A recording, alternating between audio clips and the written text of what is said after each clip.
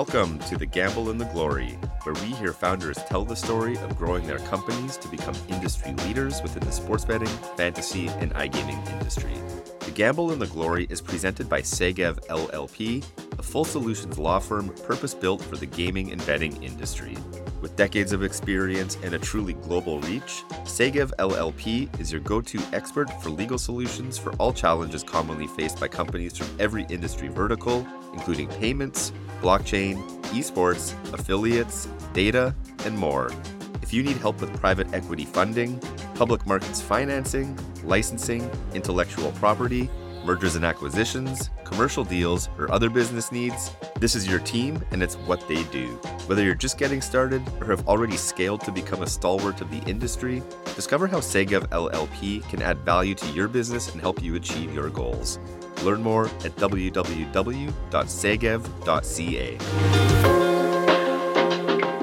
All right, we are back with episode 4 of The Gamble and the Glory, where we meet founders that have scaled their companies to become leaders of the real money gaming industry.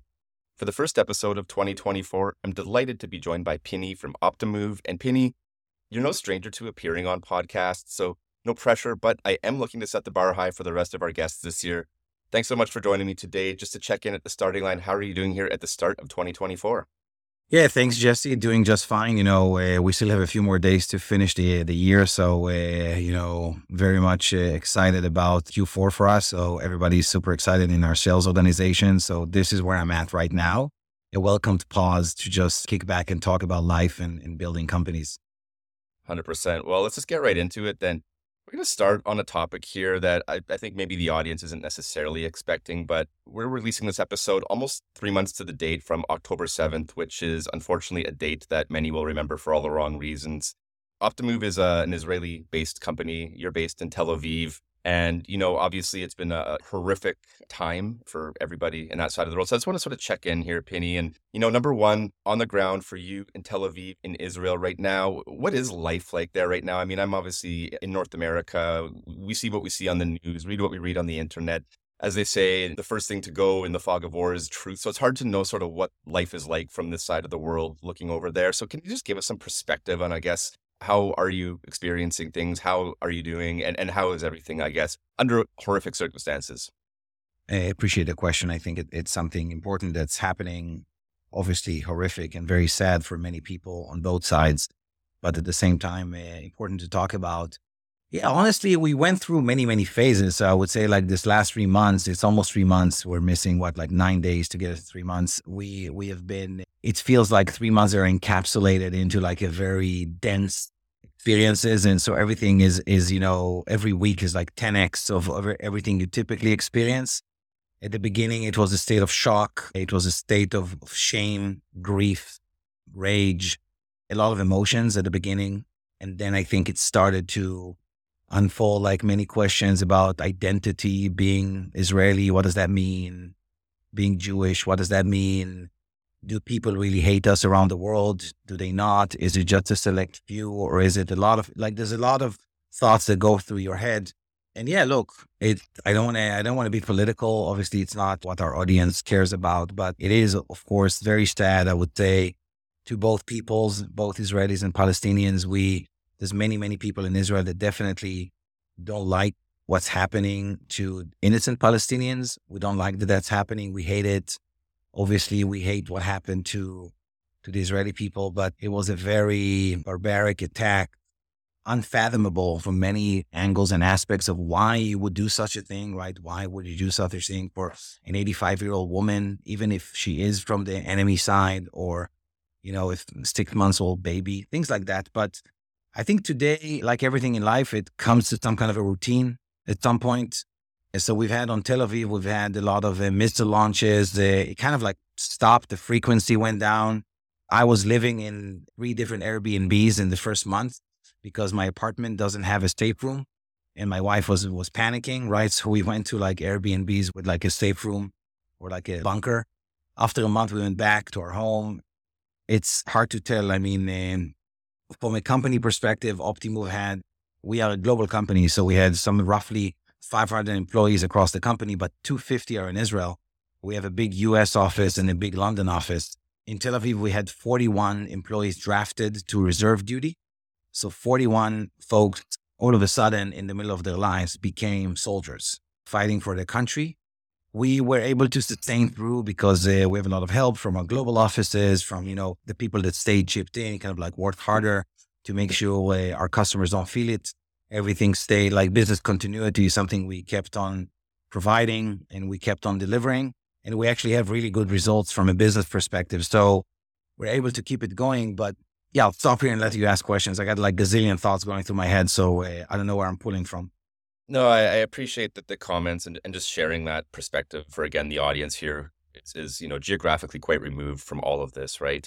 I think what I'm curious about as well, just to continue the thread for a moment here before we switch gears, is what kind of leader have you had to be through this crisis, right? I mean, you just mentioned that almost sounds like 10% of your global staff have been drafted, which is just a very difficult thing to comprehend, right? Like, how have you had to show up and sort of be there for your team and sort of ensure that continuity from a business perspective that you talked about? So I think it's really interesting. I think when you take a system and you put it in a stress mode, right, you can see what it's made of, right? So this is like something that really tests the density you have in your bones. I feel like we've always built the business in a healthy manner. The executives are there because they want to be there, right? And we have really strong culture in the company. There's a lot of aspects that we've always had that all of a sudden when something like this happens, it doesn't have to be that difficult if your foundations are strong. And that's essentially what happened to us. So I don't think I needed to be exceptional leader. I'm just, mostly the same way. Israelis are pretty resilient. We grew up in a war situation. We heard the stories I heard lots of stories from my grandparents. My grandparents were from Greece and Poland and it's an immigrant society. There's a lot of things that go way back, but you always heard about it. At least my generation, we never kind of like felt it ourselves. Some level of toughness that's embedded into everybody. At the same time, you just we did what we had to do, multi-communications. The first few days was about communicating very well with our clients, with our employees. Here's what we're doing. Like you can work. The first thing we did, we used COVID, right? So we went back into COVID mode very quickly. Everybody's at home. Everybody's working from home. There's no school system, same as COVID, so we just went back to COVID mode instantaneously. I think the first week, people were actually at a state of shock that they probably only did the task that they needed to do to keep the lights on, but nobody was working, I'm going to promote this new project now with tons of excitement. Like people were like, first week was like shocked. So it was just keep the lights on, but everything COVID mode. And we have a pretty good company, strong culture. So we were able to kind of like, I would say, sift through it with relative ease. It's the same. Startup is full of problems every day, right? That's just another problem. It's a big one, but you deal with it. Awesome. Well, let's switch gears a little bit here, Pini. And, for the benefit of folks listening that might not be familiar with Optimove, it'd be great if we could just spend a quick minute here. If you can give a primer on Optimove itself, just to quickly talk about what it does, who it serves, and just contextualize maybe the size and stage of the company where it's at today. Optimove is the first customer-led marketing platform. I say the first because we've been at it since 2012. And when we say customer-led marketing platform, it means that like we believe that brands should put the customer first in the way that they actually do their CRM marketing, or you can call it personalization marketing, engagement marketing, retention marketing, right? There's many different words, but essentially we help companies focus on the database of their existing customers and make sure that those customers will be worth more. So increase the lifetime value of every customer by using personalization, providing customers with delighting personalized messages, relevant marketing that resonates well with each and every individual, that ultimately makes them choose your brand again and again and again and become more loyal to your brand. That's kind of like the overall spiel, I would say. We obviously do it with a lot of data science because we need to get to know the customers in order to send them the right messages. But then we need to have all the technology for kind of like sending them. So it's a lot of data technologies and it's a lot of marketing technologies for sending messages across many, many different channels, right? So we do email, mobile, SMS, WhatsApp, web. We have loads and loads of channels, but the core is the intelligence part, right? Is how you take all the data about about customers of a company and how you decipher behaviors and patterns and find personas and interesting interesting things in the data that would guide the marketer to be much smarter and build programs that will delight the customers. That's kind of like big picture what we do. I started a company from an academic background with a PhD, with another PhD. Sorry, another person, my partner at the time was a PhD. I come from stochastic modeling, a lot of kind of like Markov chains and things like, geeky stuff like that. Started a company like very naive. It was basically like a mathematical model and nothing else. From a company perspective, we are roughly 500 strong. We have, as I said, main 3 offices in the UK, the US, and Israel. Obviously, we're friends of the gaming industry. We have lots and lots and lots of, I would like to say the best and brightest. So every brand that made any kind of a splash in the last 7 years ran on Optimove. So and I'll say that statement again because it's the one I'm most proud of. Every brand that made any kind of splash in gaming in the past 5 or 7 years runs on Optimove. So Entain and Bet365 and GG Poker and Stake.com and FanDuel and Kindred is a new addition and Betfred and the cool and small ones and the big and established ones. And it's something that obviously happened because we started in Israel and Israel didn't have a ton of e-commerce or retail. It's a small country, did have gaming. And we just wanted to find the people that appreciated sophistication in the data that we can deliver. And the gaming guys just loved it. But we do brands like Staples or Sephora. Sephora is a very cool addition that we just signed. The entire North American business of Sephora is going to be powered by Optimove. So really cool companies like that outside of gaming. We work with banks in the UK. We work with Tesco Bank. It's gaming and many others, but gaming is definitely an industry that we cherish. And we believe that it's kind of like the OG story of Optimove start with gaming. From an investor's perspective, we're backed by Summit Partners. That's a US fund based out of Boston. Invested a lot of money into Optimove, a lot of primary, a lot of secondary. But Optimove overall is a cash flow business, cash flow positive business. I've been running Optimove. I started as a bootstrap, ran it, and forever. Even I had 2 investors. One was IGP, is the one before, and now Summit. But it's always been running in a profitable fashion, and we've been using the funds to buy companies and invest in strategic initiatives. So I'll stop here because I can go on and on and on.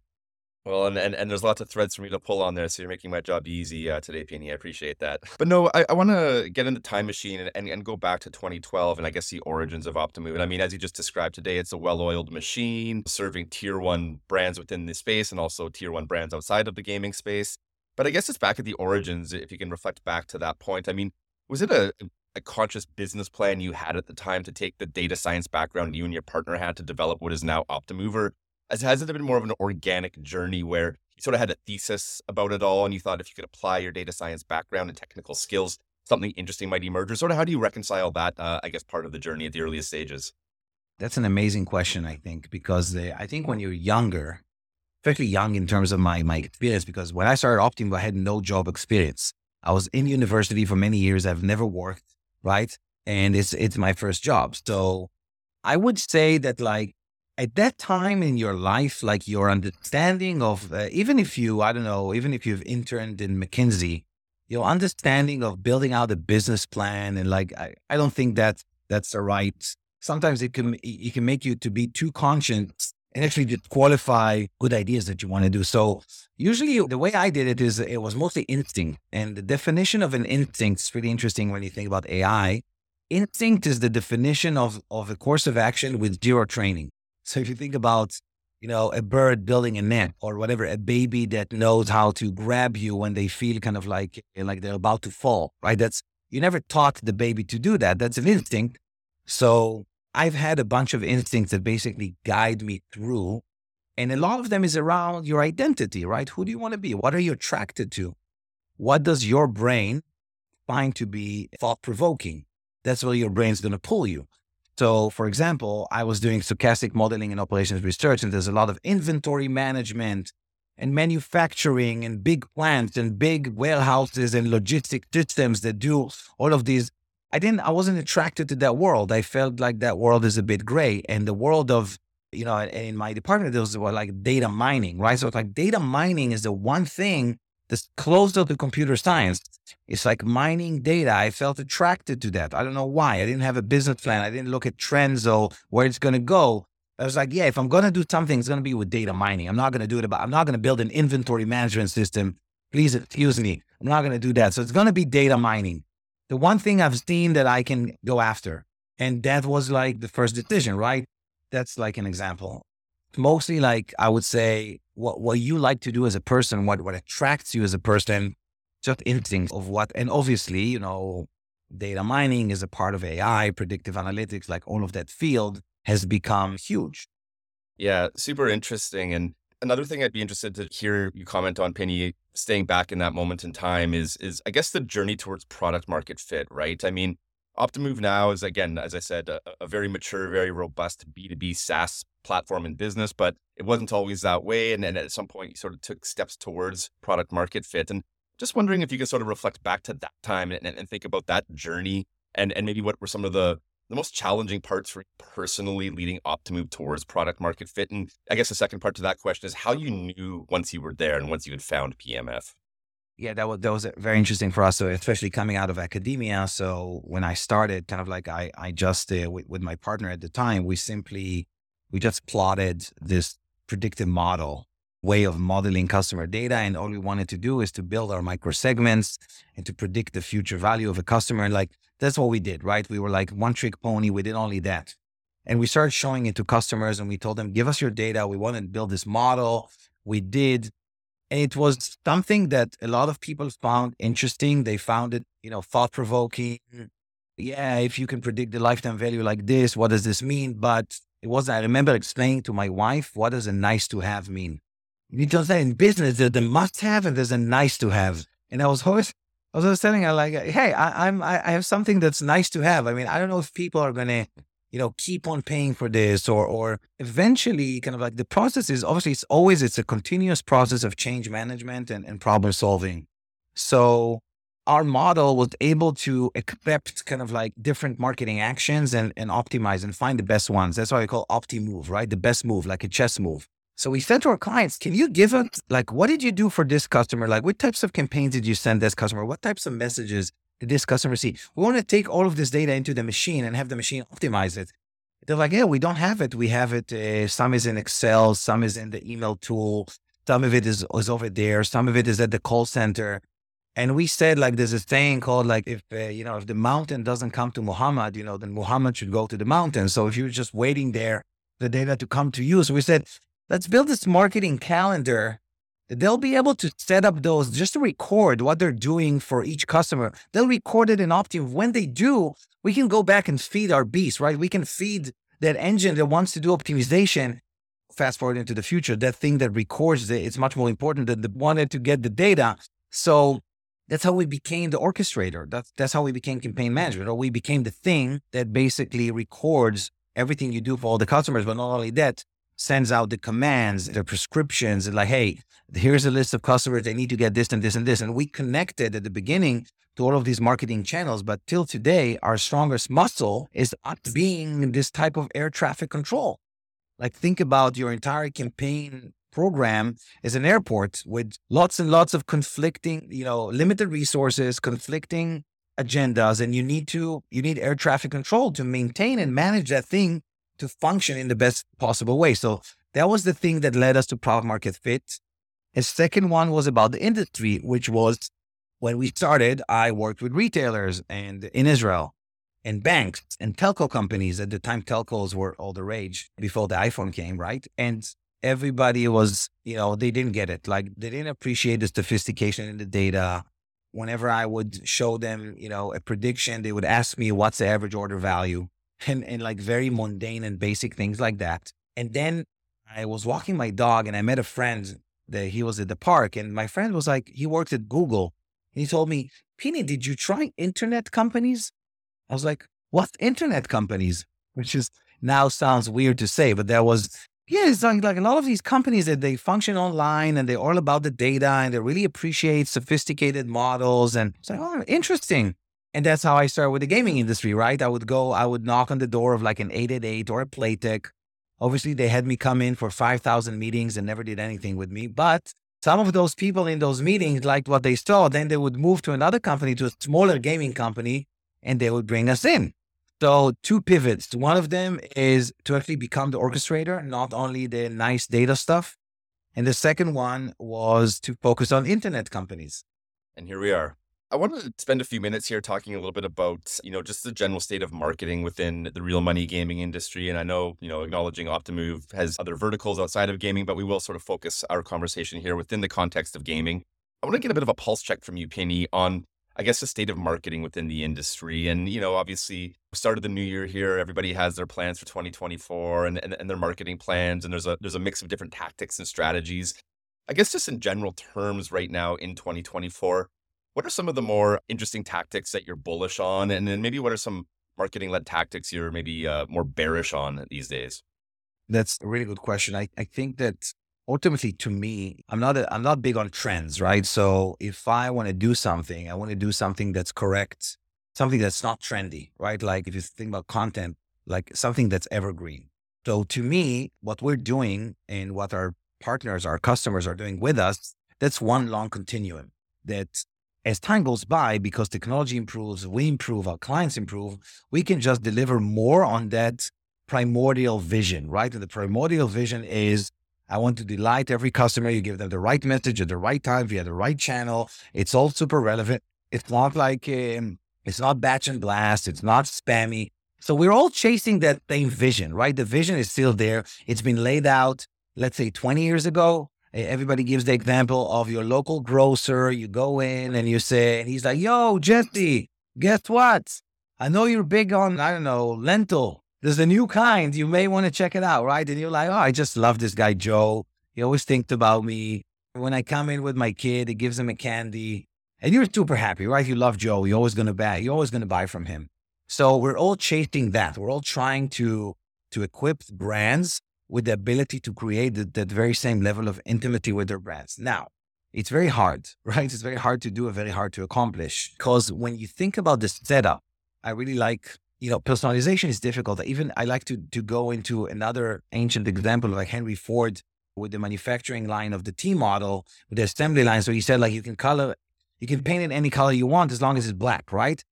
So he basically said, hey guys, no fucking personalization. I'm not going to do any, not even the color. You know why? Because I want them focused on actually getting those cars out.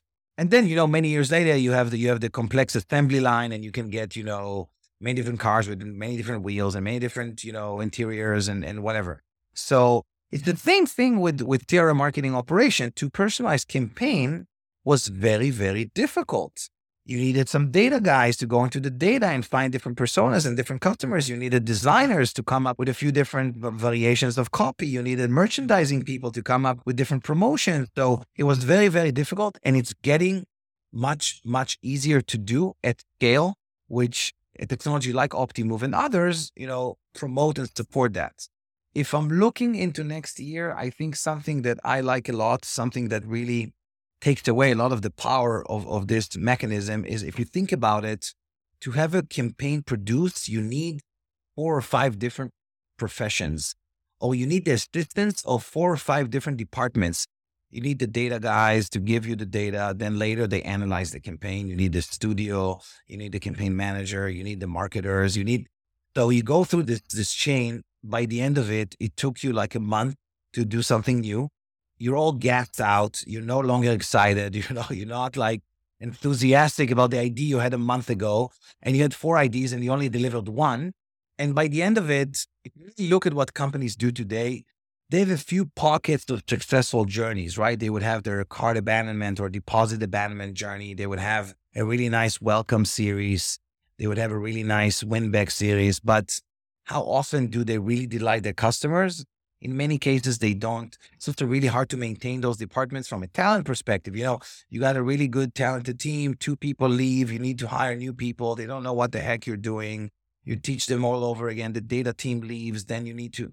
So most companies do probably a mediocre job at it. I like to think that our best customers do an elite job at it, but it's hard. To me, the future is about, do you like basketball, Jesse? For a guy that's 6 feet tall, I probably should like it more, admittedly, but I like it casually, let's say. Casually. So The biggest revolution in basketball, if you think about today versus, let's say, 20, 30 years ago, 20, 30, you have positions, right? So you're a point guard. You have a job. You need to dribble the ball, take it up courts, distribute it, find open people, run the drill. You would say, hey, this is drill number 2. Let's run it. Then you had the center, the 5, the pivot, that person, you stay beneath the basket, you grab the rebounds, you work with your back to the basket. You need to do this and that. And ever since, basically Michael Jordan, young kids started watching a lot more basketball. They watch Michael Jordan. They all want to be Michael Jordan. So when they're kids, even if you're very tall and people tell you, oh, you're going to be a 5, you're going to be a pivot, you train or your jump shot, you dribble more, so your handling becomes better. You shoot well, but then you grow to be 7 feet. But now you're 7 feet and you become Joel Embiid. So you shoot the 3. You have a very nice stroke. It's super gentle. Or Nikola Jokic, you pass like a guard, but you're 7 feet tall. So it's called positionless basketball, right? If you're LeBron James, you're like this behemoth, but you're one of the best passers the game has ever seen. It's positionless, right? And I think something similar is going to happen to human talent, meaning I'm not a copywriter, but with ChatGPT, I can get my copy up to like maybe in 90, 85, right? I'm not a data analyst, right? But I'm smart and I can understand data. And with tools like Optimove, maybe I can get my analytics skills to like an 8. So now if you think about when you become positionless and you have a positionless CRM marketing team, how much time does it take you to produce a campaign? So instead of waiting for 4 or 5 different departments, now you can do it in maybe hours, days, instead of weeks or months. So the velocity becomes bigger. And now you can really scale your personalization program. So it's personalization at scale. Some of it comes from technology like Optimove. Some of it comes from your talent becoming positionless. And we help make marketers more positionless. So this is how I'm looking at 2020. That's a really insightful answer. I love this concept of being positionless and helping organizations and people within the organizations become positionless. And I mean, you spoke to the pain of organizations running and executing on, retention-led campaigns. And there was a brief moment in time where I was responsible for retention marketing at Pinnacle Sports, which is a large operator. And, I can really empathize with the pain you described about having, multiple departments coming together, cross-functional teams come together, the sheer exhaustion that we all experienced and felt at the end of the campaign. And then the trouble with, getting through a campaign is as soon as one is done, the next one starts, right? So it's a sort of like ongoing, continuous, infinite cycle. There's a lot of friction there. There's a lot of challenges there. The point you made around team members coming and going, that creates further challenges. So I can really speak to, I think, the pain point that you described there, and this trend towards, positionless organizations, quite a novel one. Obviously, technologies like Optimove and some of the underlying technologies like AI help support that, but it definitely is something that I think a lot of people listening to this will resonate with. I wanted to stick quickly with retention marketing for a minute, because at least from a US perspective, again, within the real money gaming industry, Pini, my observation has been, through the first 5-ish years post PASPA, obviously a lot of the operators have leaned heavily on acquisition-led marketing, headlined by all of these crazy bonuses and offers. And, that's trending now, in my observation, again, more towards retention-led marketing. And I guess what I'd love to hear your commentary on is, as you look at the US markets, what do you think it can learn from more mature regulated markets as it shifts from acquisition-led marketing to retention-led marketing? And I guess what does the next few years look like from a marketing perspective in the US? Yeah, I think the US is fascinating. I'm not a huge, per se, legislation expert, or I just follow it from afar. But yeah, I guess at the beginning, America, it's got to start with the gold rush. Yes, that's in history. And I think this is what you were describing, right? You see a lot of people hoping to do a lot of land grabbing before the right time. Some people did more of that. Some people did less of that, gaining market share, so that if at one point in time, all states get legalized, more states would approve casino, then they would be there. Now, I think they're at the point of, you see a lot of small players actually pulling out and no longer staying. What I find pretty interesting in the US is that it's pretty concentrated. So if you think about it, the market is probably even bigger than Europe, all of Europe, probably bigger than all of Europe.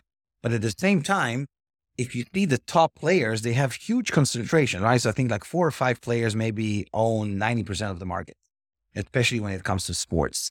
I guess it's also like that in other fields in the US, right? So in retail, right, you got, Walmart and Target and Costco and folks like that. They have a pretty big market share, and same with banking. And then you got your local heroes. So I think you're probably going to see the same in gaming. You'll have the huge betting companies, and it's pretty right. It's like the FanDuel, BetMGM, and DraftKings, and Teasers, and there's a few strong ESPN bets, probably going to be one of them, and Bet Fanatics, probably going to be one of them, depending how. And it's interesting that each one of them has got like their own secret sauce, right? So like they're coming at it, Bet Fanatics from the apparel business and the database that they have, and BetMGM is from the database that they have from the loyalty program, and FanDuel is from the database they have from the fantasy sports. And like, each business is going to come at it, and ESPN Bet's going to come at it from, the media angle. So it's very interesting. I think it's just moving over to retention-led marketing just because of people are sick of losing so much money, and they now want to basically just, run a healthy business. What can they learn from Europe? I guess they already are, because a lot of them are intertwined with European partners. So if you think about it, FanDuel is owned by Flutter, which is a huge European. So they have access to PokerStars and Skybet and Sisal and Tombola and all of those brands that they have in Europe and elsewhere. BetMGM is JV with Entain, which is European. A lot of acquisitions, right? So DraftKings acquired the sports platform from Europe. So everybody's kind of like in some kind of a partnership with the European arm as well. There's a lot of talent, intertwined talent, but America is going to be America. I think it's going to be different. The legislation is different, just state by state. The expectation of how the product runs, Americans don't like the platform providers. They don't like to rely on third-party software vendors for the core thing, which is the casino software, right? The player account management. They have a lot of issues with different PAMs out there. It's either the PAMs completely change or they're going to build their own. So you see a lot of those types of trends happening, and we are just happy to be there and, work with the best of them. But it's very interesting. It changes every day. So it's really cool. Yeah, absolutely. Got a few more topics I want to try and get through here with the time we have left, Pini. So let's just go through this in a little bit of a rapid fire format here. One thing I want to touch upon here, again, for the benefit of folks listening, and just for context, many of the people that listen to this podcast are other founders or entrepreneurs that are at earlier stages in their own journey. So I guess through that lens, one thing I'd love to just talk about briefly is B2B sales, right? And obviously Optimove as a B2B SaaS platform, you're out there providing this software and this solution to B2B customers. And, the sales cycle is notoriously challenging. It's long. Once you close a deal, then you're on an integration roadmap. And for companies at the earlier stage, right, like looking at this timeline, there's sometimes an existential crisis because they don't even know if they have the capital to survive long enough to get that integration done and get to market, never mind revenue coming in to support the business, right? So I guess taking all that together, Pini, one thing I'd love to hear you comment on is some of your tips or perspective perhaps to share with other B2B software vendors in this space, especially ones that are earlier in their journey and helping them get to success with whatever it is they're doing. Wow, that's a lot to unpack. A few thoughts that I have from the beginning is it's really important that within the founding team, somebody is a really good seller. That's very important. For me, that was I learned through Optimove that I can actually be pretty good at selling. I didn't know it before. So I was the guy that, did the mathematical specs, but then I could speak about it and persuade people why it's important. So I think that's number one. That's just, it's a whole thing, right? It really changes as the company matures. But at the beginning, it's just, the art of persuasion. Obviously, if you have, how good your product is, how good do you manage the change? You always need to kind of like learn. Sales cycles is an amazing vehicle to understand the reality, like how people perceive your product. So I would say if you have this mentality of every week, you got to release a new version. So your deck gets a little bit better. 2 slides have nicer colors. One word that you use doesn't work, use another word. The way you approach the pitch is a little bit different. You actually improve your product. Maybe you didn't have that feature, now you do. All of those sales cycles that you have and you lose, those are lessons. Those are amazing lessons. And then the 10th company that you meet, you're peaking, right? At that time, you're this amazing product. And then you go back to the ones that you lost, right? So maybe you lost somebody, you call them 6 months later, hey, I know it didn't work. Come check us out. Like, we've done a lot of changes. We are a different company now. Our product is different. Come check us out. It's a marathon. B2B sales, unless it's like product-led growth or something like that, and you just need to buy ads and, if you have performance marketing that you optimize, that's a completely different beast. But if you need people to get persuaded and sign a piece of paper, then it's a marathon, right? And you need to have memory in that marathon. You need to understand that you can build momentum. So there's something that I heard from an investor in the past. He said to me, I never invest in a dot. I always invest in a line. What does that mean? I meet the founder several times over many years. So it's not like, okay, first meeting. So you meet the founder. Hey, the founding team, what's happening with you guys? Oh, we want to do this and that. Then you meet them a year later. Yeah, we actually did this and that. Now we're here. So the investor's like, wait a second, like now I have a line. I got 2 dots. Then you meet them again 6 months later. Oh, you guys are at revenue. Nice. Oh, you sold to that business. Let's talk. I want to invest. I think a sales cycle is pretty similar, right? You meet the company first, you meet the people there, you tell them about what you do. Awesome. 6 months later, hey, this and that company just signed up. Awesome.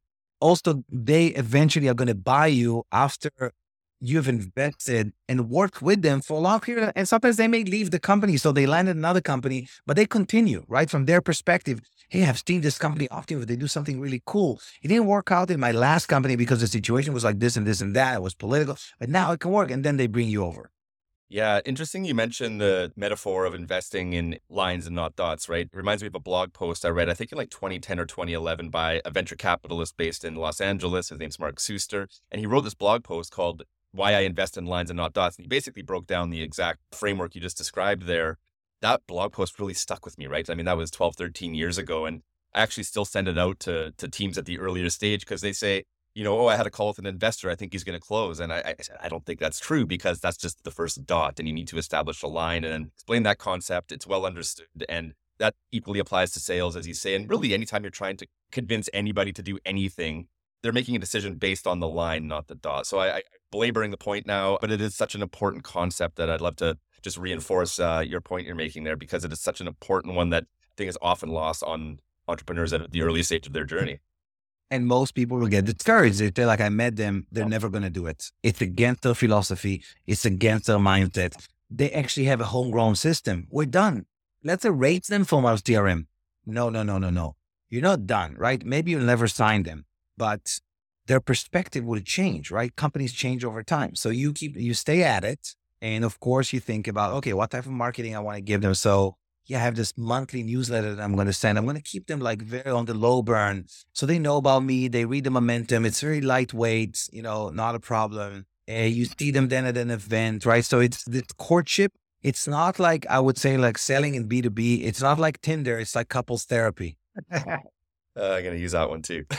This other topic I'm about to introduce is probably a podcast of its own, but just quickly to touch upon it as well. I mean, you alluded at the outset here, the fundraising journey that Optimove's been on. You've got a few investors on your cap table, but you've taken quite an interesting approach over the life of the business because I know you bootstrapped it for a long, long time. And you actually very consciously avoided venture capital money. And I actually listened to another podcast you were on some time ago telling the story about actually turning down a term sheet in the earlier days of Optimove, which obviously is quite a contrarian move, right? And goes against, I think, what most entrepreneurs would feel as being the right instinct. So just to quickly talk about, I guess, your perspective on fundraising at the earlier stage, bootstrapping versus raising money, and I guess maybe what you can share from your experience growing and scaling Optimove with the approach you've taken.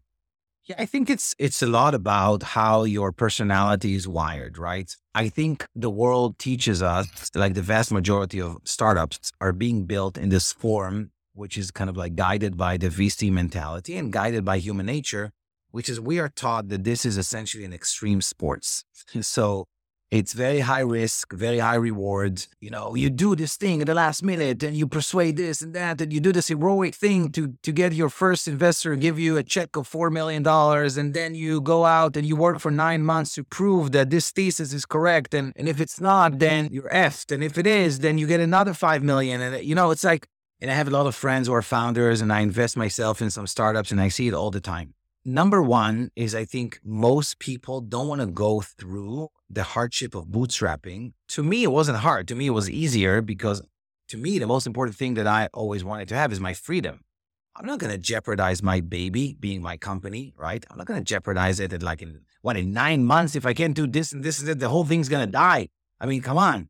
For me, it was an insane thought. Like I could never go through with it. I would be miserable in those 9 months to a point that I could not sustain that type of existence. But for other people, what they want is because at the end of the day, when you don't do it, you got to go through a lot of years of, and for me, Optimove was 2012, but before Optimove, since 2009, I had a data mining agency. I worked with Israeli brands, provided them services, collected retainers, and it wasn't pretty, right? But I was super excited about it. But it wasn't, in hindsight, I had to go through a lot of things, which would, it's like this, like the Israeli cesspool of companies, which is not that pretty. But it gave me what I needed to become a software company. Bottom line is, I think people at the end of the day, what is very lonely to be an entrepreneur and you want some validation. And to get to a successful business takes something like 10 years. Maybe some people do it in 7. I don't know. But to get to a point where your business is, when you build something meaningful, it's around 10 years. It's much easier after 1 year to get a check. Hey, they invested in me. They believe in me. Hey, grandma, remember I told you I'm a special grandson? I was right. Look, I got a $5 million check by that investor. They love me. They think I'm doing something good. That validation is very important to most entrepreneurs. And it's really hard to live the alternative. To me, that was harder to do it like that. And then you say, okay, I got the 5 million. Let's hustle. We get through it. I think that's mostly what happens. And that's why you see what you see. And of course, sometimes, one of those companies that gets the 5 million is the next Uber or Facebook or LinkedIn. Amazing, right? Sometimes that's the way the model works. But, I think to your point and, it's in your example with Optimove, right? I think there's also something to be said for, the scrappiness and tenacity that one develops personally through bootstrapping rather than taking that money up front. I mean, it's always easy to spend somebody else's money, not as easy to spend your own, and particularly when that is in the form of, blood, sweat, and tears throughout the way, right? So I think it does also help shape the entrepreneurial profile a little bit as well by taking that decision to bootstrap. Your reality is always very lucid. When you are bootstrapping, the reality with like when you're trying to please investors to give you more money, sometimes you're optimizing for alternative realities that are not necessarily connected to real life. When you bootstrap, you're insanely lucid. Like everything is crystal clear.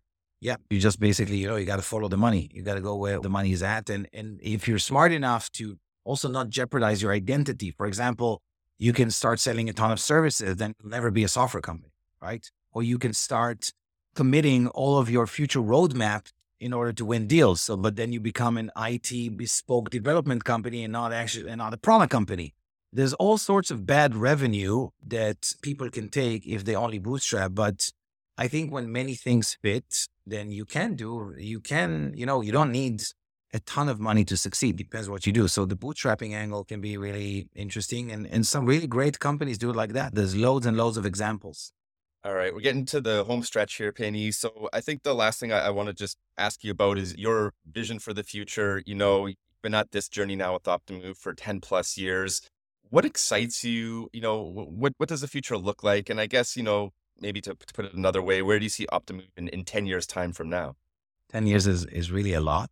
What excites me is basically, the art of building a company. And what I really like is when we have a certain reality, that reality is challenging to us. Maybe it's because it's because we face real problems and we need to solve, or because we have an idea for something creative, something that can delight, whether it's internal employees or customers or investors. So when I work with my team and we solve those problems and we implement the solution and then we reap the rewards and we see that it works, I think that's the most gratifying thing. And if you do that repeatedly, kind of like repeat, rinse, repeat, rinse, repeat. You do that for many different angles, right? Sometimes it may be because, for example, this year we rolled out values for the company. We rolled out the Optimove values for the first time after like 11, 12 years. We got values that's an HR project, but it's insanely successful and it's super exciting and our employees love it. And I saw how it contributes to motivation. So that's not necessarily a tech development, but on another side, we have a really exciting partnership that we want to build a new product with a partner actually in the gaming space, which is really, so we're going to announce it probably at ICE. And that's also really exciting. So I like this process of figuring out how to get to a better reality with my team and managing kind of like the evolution process in Optimove. Like the problems always change and my role always changes, right? So I started, it was myself and my partner. So two employees, I was employee number one and number two. That's it. As the company grows, kind of like the company demands more from me, and I need to release new versions of myself, right? I need to become a different Pini to meet the new scale or the new, like even the way I work with my executive team, right? In the past, it was like Pini and the posse, we're all younglings. Nobody knows anything. All of a sudden, I hire people who are really experienced, right? They did a lot of stuff before. So the way you work with them, like all of those things excite me. Well, we'll be in 10 years. I hope that Optim will continue to thrive to be like one of the leaders in the category of personalized marketing and customer-led marketing, and give like companies like Adobe and Salesforce a run for their money.